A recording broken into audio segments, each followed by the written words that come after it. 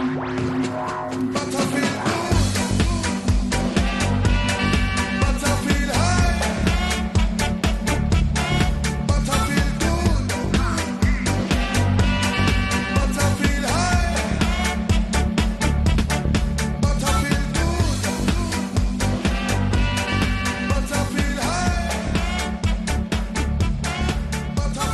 and welcome to the Long Leg Podcast. We've been away for a couple of weeks and we're probably going to be away for a while again because there's no meaningful cricket coming up. But since the T20 Blast and County Championships have both finished, we thought we'd get together. It's just me and Russ. Hello. Bonjour. There. Bonjour. How you doing, mate? All right? Yeah, all right. Just a bit of a cough that's lingering. So hopefully I'll try and avoid doing that and mute my mic if I need to. But yeah, all good. Nice to be recording this at sort of 6 o'clock in the evening as well. Yeah, obviously. You'd never interrupt the working day for anything like this, like going on the radio and talking about the Rugby World Cup, anything like that. Hey, that's raising the profile of the All Over podcast, which exists again. It does. I've just had a listen to that today. You're back. We are back, and we had a good time. Doug joined us from Japan, which was a shock, certainly. But he yawned a lot because I woke him up. Internet. I woke him up. I literally woke him up. Excellent. He said, "Oh, come on! I've got to be on the bus at 8 o'clock. So if I do this, and it'll be 5 o'clock my time." And so by the time I actually called him, which was sort of 9 p.m. last night our time, he No, it was about 8:15 our time. It was 4:15 in the morning in Japan. Excellent. So he was even more cheery than normal. Oh, ray of sunshine. I enjoyed it, actually. It's good listen. This is supposed to be a cricket podcast, and we'll talk about cricket in a minute. But as far as rugby goes, I've not seen enough of the World Cup so far. But I've very much enjoyed the bits I have, like the end of the last 20 minutes or so of Japan versus Ireland. That was exceptional. Japan are supposedly, you say in rugby circles, tier 1 sides and tier 2 sides. Japan are obviously not a tier 1 team, but it didn't look like that. No. And they, obviously, home soil and all that sort of stuff. I don't know how much that kind of matters in Japan with regards to the lack of partisan nature of their crowd. But I think that it can't do any harm. No, absolutely not. And I mean, they stepped right up. I think Ireland pretty much thought they were going to rock up and walk all over them and just turn up. But they didn't, and they won. So fair play, Japan. That was it was impressive. It was certainly impressive to watch. So they've just got to beat Scotland, and then they're pretty much nice quarter-final spot. Yeah, although Scotland beat Samoa today, so Scotland's still got a chance. It's nice that in a competition like the Cricket World Cup, although that's been different this time, where some group games mean something. Did you see my attempt at steering this back to cricket, which didn't really work? Well done. I like it. Let me really mention the fact that Essex won the last meaningful ever T20 Blast, which is I guess makes me happy in that it's a trophy that Essex have won. We've never won it before, and for the last few performances, thoroughly deserved. Over the competition as a whole, not at all. I did say to you when you crept in to fourth place after that monumental game at Taunton, where Somerset scored like 230 and Middlesex knocked it off to basically stop Somerset qualifying. And Essex sneaked in on net run rate, didn't they? I think in the end. Yeah, we had a phenomenal amount of luck. But I think winning the last 3 of the last 4 games, I think we won 3 and tied 1, and just other results like that went our way. And I did say, I remember specifically saying via text message, "You'll go and win that now on finals day." Well, I didn't think we were good enough. Well, but you've got people like Ravi Bopara, Tenduskarta. Where I thought you would struggle was, taking wickets potentially, but Harmer was always tight. Any game, any day for T20, isn't it? And Essex have had their day. Yeah, I think that's right. We weren't the best side in the competition, all in all. But talk about peaking at the right time, and also the pitch on finals day suited us. Where you've got Harmer. We picked Nijar for the first time. I think it was the semi-final was his second ever T20 game. Yeah, just because he's a second specialist spinner, and with Harmer in particular, that played into our hands, I think. And yeah, winning 2 tosses always helps. Yeah, always helps. But just puts you ahead of the game, doesn't it? And taking on the holders in the final, you would have thought, you're in peril a little bit, but it was Ravi Bopara again, wasn't it? He just seems to do the business when it matters. He does. I don't know how might be a strange rabbit hole. I don't know how I'm going to look back at Ravi's career as a whole, like internationally, county-wise. Obviously, how it worked out for England has meant it's worked out exceptionally well for Essex. But I kind of feel there's just a lot of missed potential there, both in tests, at all levels of the game, really. Because I think he was good enough to succeed, and he did for a time. Yeah, but he always had his detractors at the highest level. He just flattered to deceive, didn't he? Always, he was almost, from the Mark Ramprakash school of stepping up to international cricket. He put in some brilliant performances for England, but he also sort of disappeared in a lot of cases. Do you remember when they brought him in thinking he was going to be our answer at number 3? Well, yeah, 2009 Ashes. So we'd played West Indies away and then at home, and he smashed 3 centuries at number 3. Started that Ashes summer full of confidence. He was dropped by the end of the series for Jonathan Trott. Yeah, and we all know the end of that story. Yeah. ODIs, he had a longer career, because he offered that sort of naggy medium pace, and the sort of Collingwood-esque. Always underused. Underused. But yeah, we saw a bit of that in the T20 final as well. Perfect again for that pitch. Yeah, but he's slow and tacky, and just bowling cutters into the pitch. Yeah, nobody. I mean, Worcestershire in the final, you had Pat Brown, who's this young sort of 19, 20-year-old fast bowler, but I don't think he bowled a single delivery above about 75 miles an hour. Yeah. Just all slower balls. It was that was what was working. But yeah, Ravi was the difference, and I didn't think he'd get us over the line, but yeah, he's rolling back the years. He did. They should sign him up for a new contract, which is up in the air, which is a bit weird. Is it still up in the air? He hasn't done anything with it yet. Well, I don't know what's happening. He was a bit coy about whether he was going to stay. I don't know if he's going to retire from red ball cricket or just go and be some T20 whore around the world. I don't know what his plans are.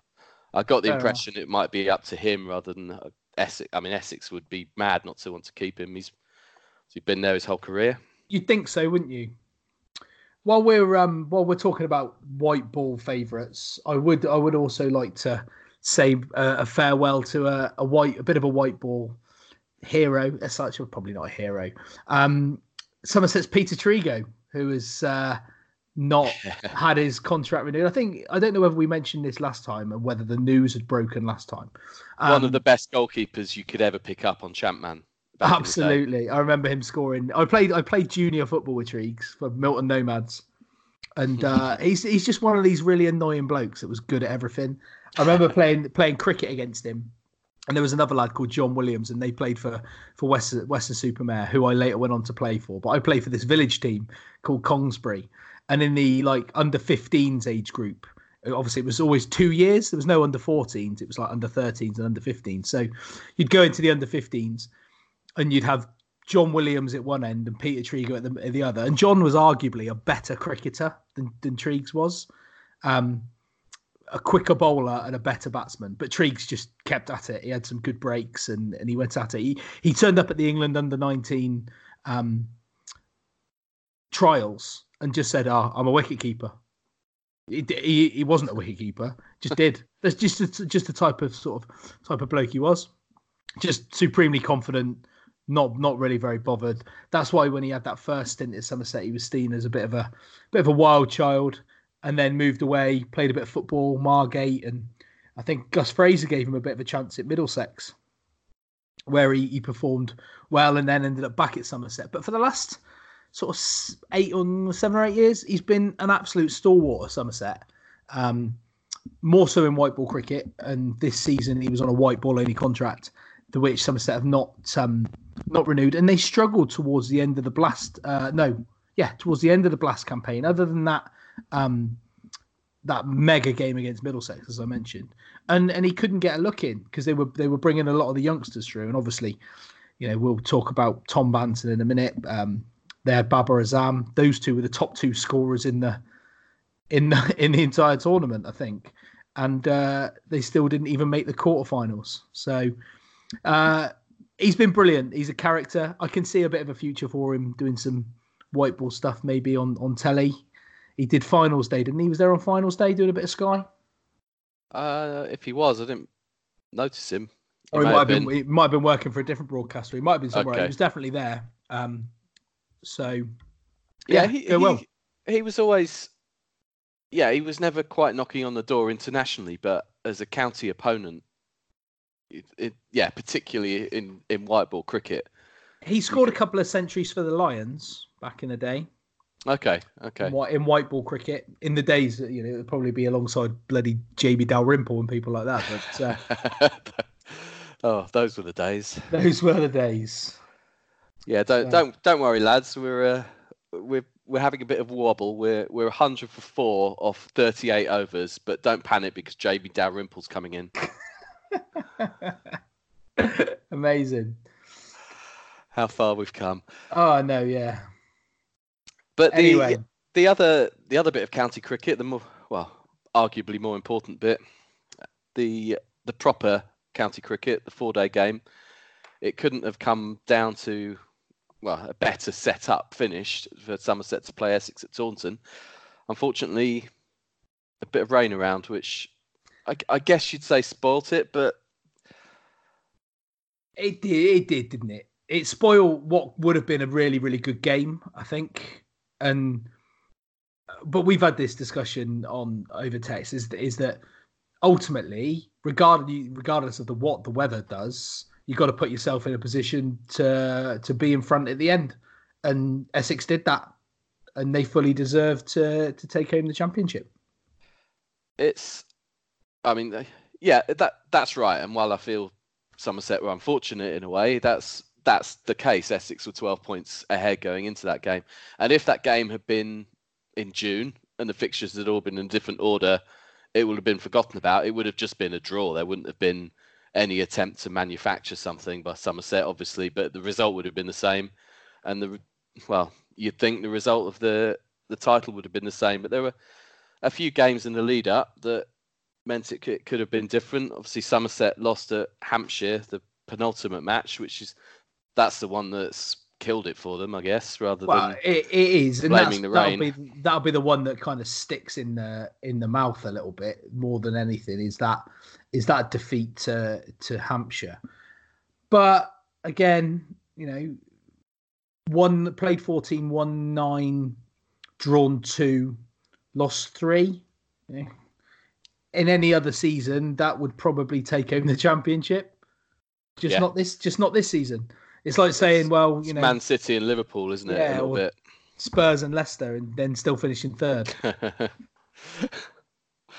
Yeah. I think. Somerset gave it a go on that final day, and they were realistically, when you look back in the cold light of day, they were never really going to do it. They never really had time, but it didn't half give me a scare. It didn't make it any less fun to watch. I mean, from Alistair Cook and Tom Wesley going along quite nicely, and steering you along 102 for 2 it was when Cook went, to go for like 8 wickets for 38 runs or whatever it was. But just the manner of the dismissals were the manner of the dismissals was just, it was just so good to watch. You know, you got the spinners bowling from either end. Leach had it on a string pretty much. And, you know, I think obviously Essex knew that they would struggle. Somerset are going to struggle to take 20 wickets in 2 sessions, but they get, you know, Essex were almost a bit too tentative in that first innings, I thought, just prodding away, and, you know, they were sort of masters of their own destiny. It's a difficult one to judge because everybody reacts differently. You see the winning line, and you sort of know what you've got to do. Yeah, Essex, all they have to do on that final day is bat out 2 and a bit sessions, whatever it was. You've got 2 innings as well. Yeah. You'd think it's a walk in the park, but yeah, pressure. I don't even know if pressure is the right word, but just the whole occasion can do strange things. And that pitch, by the way, nothing wrong with that pitch whatsoever. No.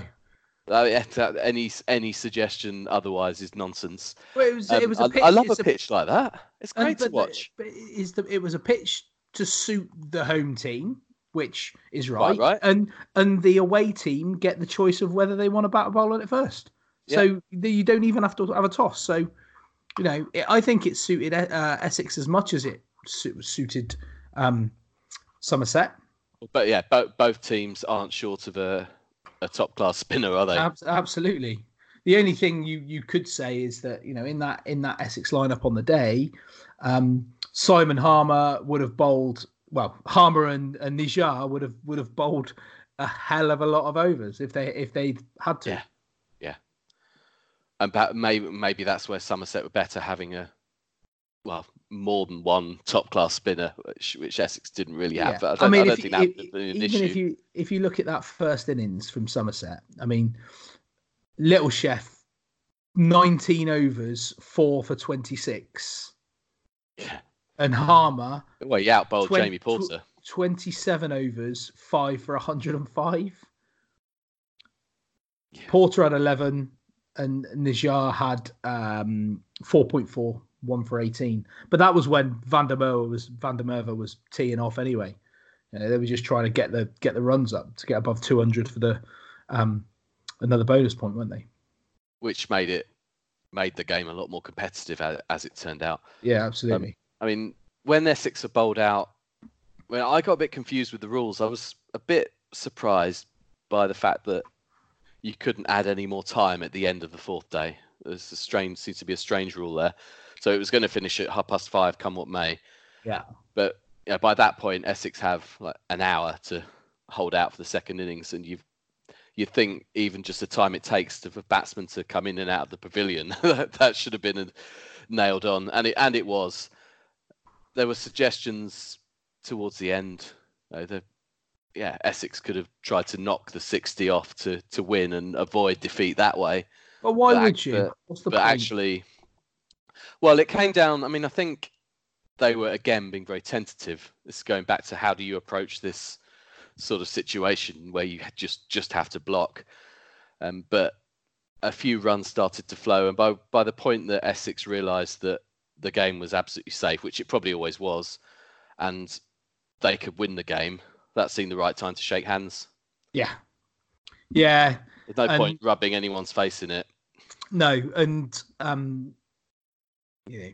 with that in mind, when Somerset brought Marcus Trescothick onto the field, which was, a little bit emotional. It was fantastic, and the fact, what I really enjoyed was Alistair Cook, or Sir Alistair Cook, and Marcus Trescothick being on the field at the same time. Yes, because obviously Marcus Trescothick flew back from India, didn't he? And it was Alistair Cook that basically took his place on that tour. That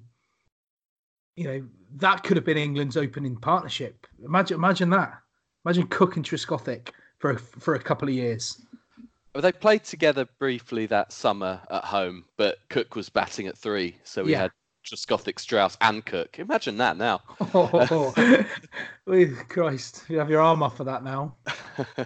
But that would have been. I mean, it's having those 3 in the team for many years would have been fantastic. Trescothick's style would have been perfect alongside Alistair Cook as well. Well, the scoreboard would have just... The whole point of where England have struggled recently is they don't know whether to shit or bust. They're either stuck in the mud or they're too gung-ho. And Marcus Trescothick was the one of the best ever, in my opinion, exponents of knowing how to play that kind of situation. And he had those shots. So he was always positive, but knowing when to rein it back. I always think, I mean, he didn't get 100 in that series, but that first innings at Edgbaston, where he just, him and, well, with Andrew Strauss as well, but the way they took Shane Warne on. Yeah. And that first session, that set up that series win. Yeah. Well, arguably. Yeah. The game win and the series win. Yeah, absolutely. And I love the way that they stuck him on, getting down on his knees, close in catching, and the whole thing. Yeah, he clearly realised, as I suspect Somerset realised, that he was done earlier in the season. But to give him that moment was, well, at the very least he deserved. Also, love the way that Essex, having just won the title and going berserk, managed to collect themselves and give him a guard of honour. Oh, absolutely, but that's kind of the beauty of the county championship and sort of English cricket in general. Yeah, that's how it should be. You know, you look at. I mean, we talked about the Australian team so much this summer, and how we might not particularly get along with a couple of them, but it was the same 20 years ago. Well, I say I'm not so sure with this lot, but when they retire, it'll seem different, and the England team will get on with them, and they obviously shared a few beers after the series, but there's regardless of how much of a dick you are on the field or how competitive you are, there's something in cricket where there's mutual respect. Yeah. That you don't see in every sport. It does make you wonder, though, looking at Marcus Trescothick, and his longevity. 43 years old, I think he is now. I'd have to check that. Sounds about right. But I doubt we'll see that again, as in like that length of career. It's just the game has changed, the world has changed. You won't see, or I can't say you won't, but it's very unlikely you'll see the longevity of a career like Marcus Trescothick, especially at county level, because he could have walked away a long time ago, and he's suffered with injuries, and he's barely played over the last 3 years. But his love of the game has just kept him going, and you got to tip your hat to Somerset as well for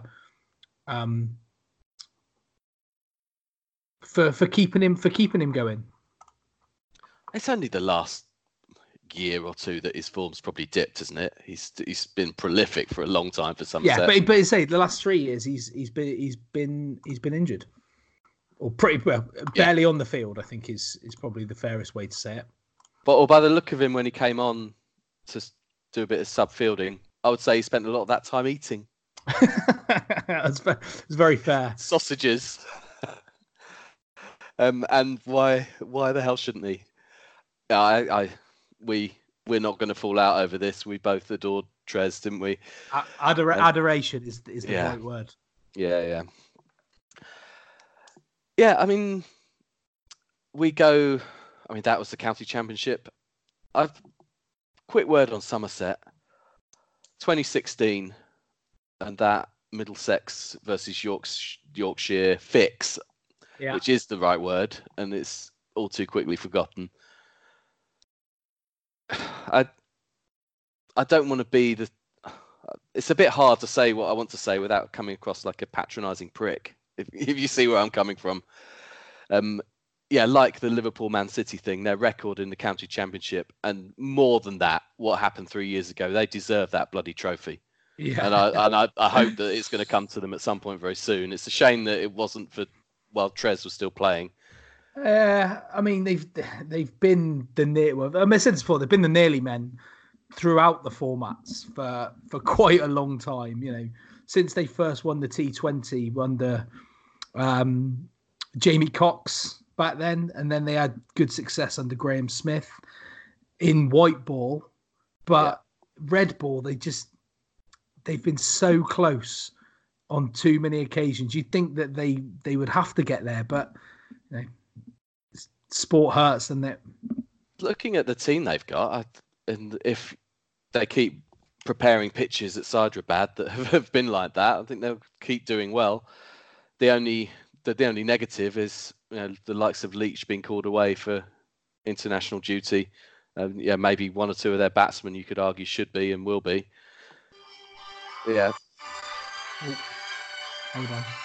We've got some. I thought you were just playing a little tune. Yeah, sorry, my mobile was ringing. Let's hope that I'm sure they'll be there or thereabouts next year. Although it's always very difficult to predict. The couple of overseas players can change things in county cricket. All Absolutely, sorts of things can change very quickly. But we will. Well, fingers crossed. We will see. The next cricket of any importance is England's tour of New Zealand, and no ODIs, but T20 games and Test matches are going to go on down there. I think we're all a bit sick of ODIs for a bit, aren't we? Yeah, I don't think it's going to have much context if there was a series down there. Nor will the T20, to be honest with you. No, but the preparation for the T20 World Cup now starts in earnest, doesn't it? And I just wonder how much preparation is needed really for a T20 World Cup. I know, that will sound ridiculous, and I just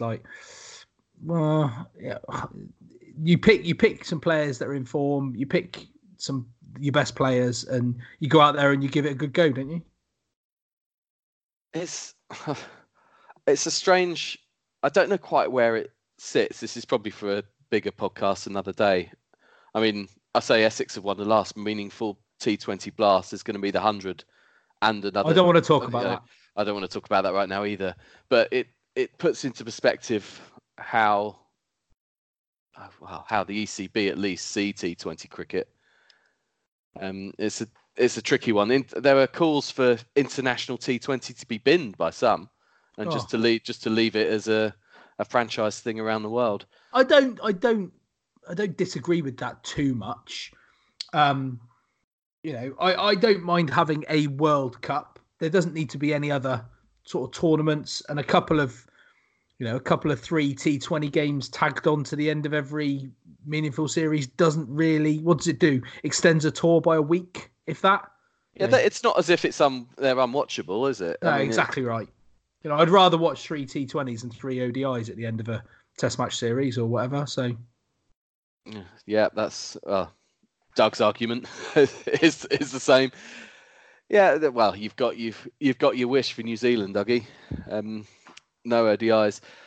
The England T20 squad, a few young names in there, 1 or 2 old ones. You've got from Somerset Banton and Lewis Gregory. Yeah. I mean, Lewis Gregory's been superb, and he gives the ball a hell of a whack. He offers that sort of pace option. He is a genuine all-rounder. And Tom Banton has, as I mentioned earlier, been an absolute revelation in this year's blast. He hits the ball so hard to all parts of the ground, and he looks almost unflappable. When I watched it and playing with Babar Azam, who is the highest rated world T20 batsman, I think, has given him an incredible amount of confidence. I mean, he scored a load of runs in the Royal London too, Tom Banton. So it's not like he's just a stand and deliver. He can genuinely bat. He plays all of the right shots, just everywhere. I thought you were going to say not necessarily in the right order for a minute. What about red ball? Do you see him stepping up? It's still early days for red ball. He's been batting middle order for Somerset in the red ball. He hasn't set the world alight as far as runs go, but we can see. I mean, I think this way round is a really good way to blood young cricketers into international cricket. Yeah, no, I totally agree with that. Giving them that experience, that exposure.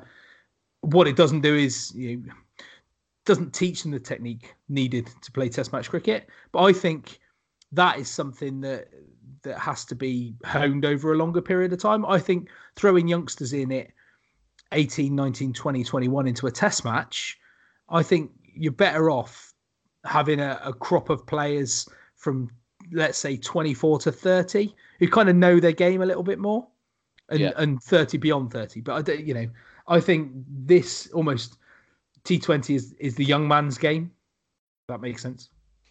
Well, so the squad, Owen Morgan captains. You've got Bairstow, Banton, Billings, Pat Brown from Worcestershire, who I mentioned, who's looked extremely good with the ball, particularly at the death. The two Currans, Joe Denley, Gregory, who we mentioned. Chris Jordan is still sure. Kicking around. Saqib Mahmood from Lancashire. David Milan, Matt Parkinson, leggy from Lancashire. Yeah, interesting, surprising addition. Who will also feature in the test squad. Adil Rashid and James Vince. So it's not just youngsters that are in there. It's quite a nice balance, actually. See how they get on. I mean, if you look at it, Morgan, Jordan is experienced without being sort of old as such. Milan the same. Rashid the same. You could say the same for Vince. The rest of it, Joe Denley, obviously. But the rest of it, you look at Banton, Billings, Pat Brown, Curran brothers, Gregory, Saqib Mahmood, Parkinson. Like you say, there's a really good blend there. It seems a few players sort of picked for what they've done this summer, and a bit of form, which is good. Moving on to the test squad, which is, well, you'd think more predictable. There's no Bairstow, which I think we maybe agree with or expected.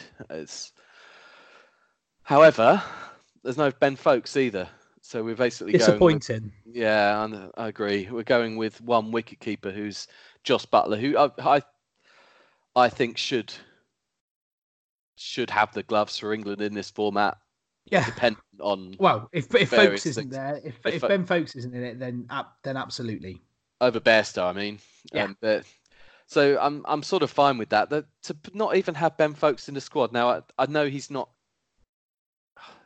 averaged as much as others this year, or as much as he has in the past, but there's more to it than that. That feels a bit knee-jerk if it's just based on the number of runs he's got for Surrey. Yeah.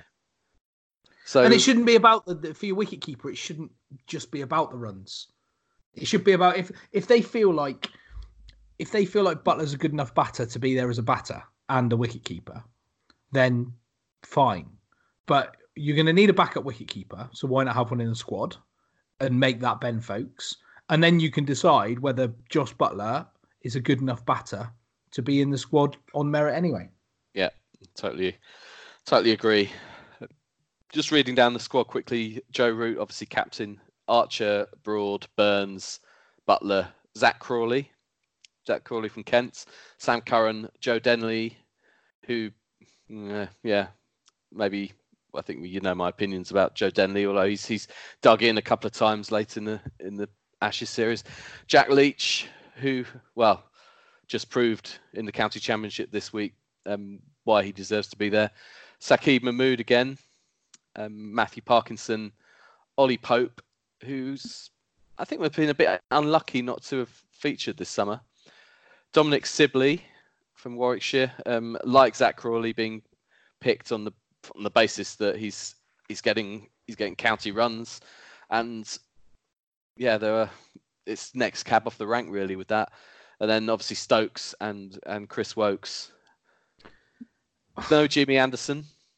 I'm not surprised. No, I'm not surprised. I mean, it's. I think we'll see. I did wonder if it was a nice little tour to ease him back in. I think you'll see Anderson on tour in a mentoring capacity, maybe even not coaching, not officially coaching, but I think you could well see him there. It kind of fits. I mean, we're playing West Indies and Pakistan at home next summer, aren't we? And I can almost see Jimmy playing in South Africa as much as possible, depending on if he's fit and injury free and all that sort of stuff. And then coming home for the end of next summer. I mean, he's after 600 test wickets, isn't he? He's on 575 at the moment. I did say if he was fit for the Ashes and took 25 wickets, I think he would have canned it. Yeah. I think he'll if he can stay healthy, he's fit enough, as in, physically fit enough. I think he can take those 25 wickets and then bow out over 600 Test wickets, which I think will be a phenomenal effort. Agreed.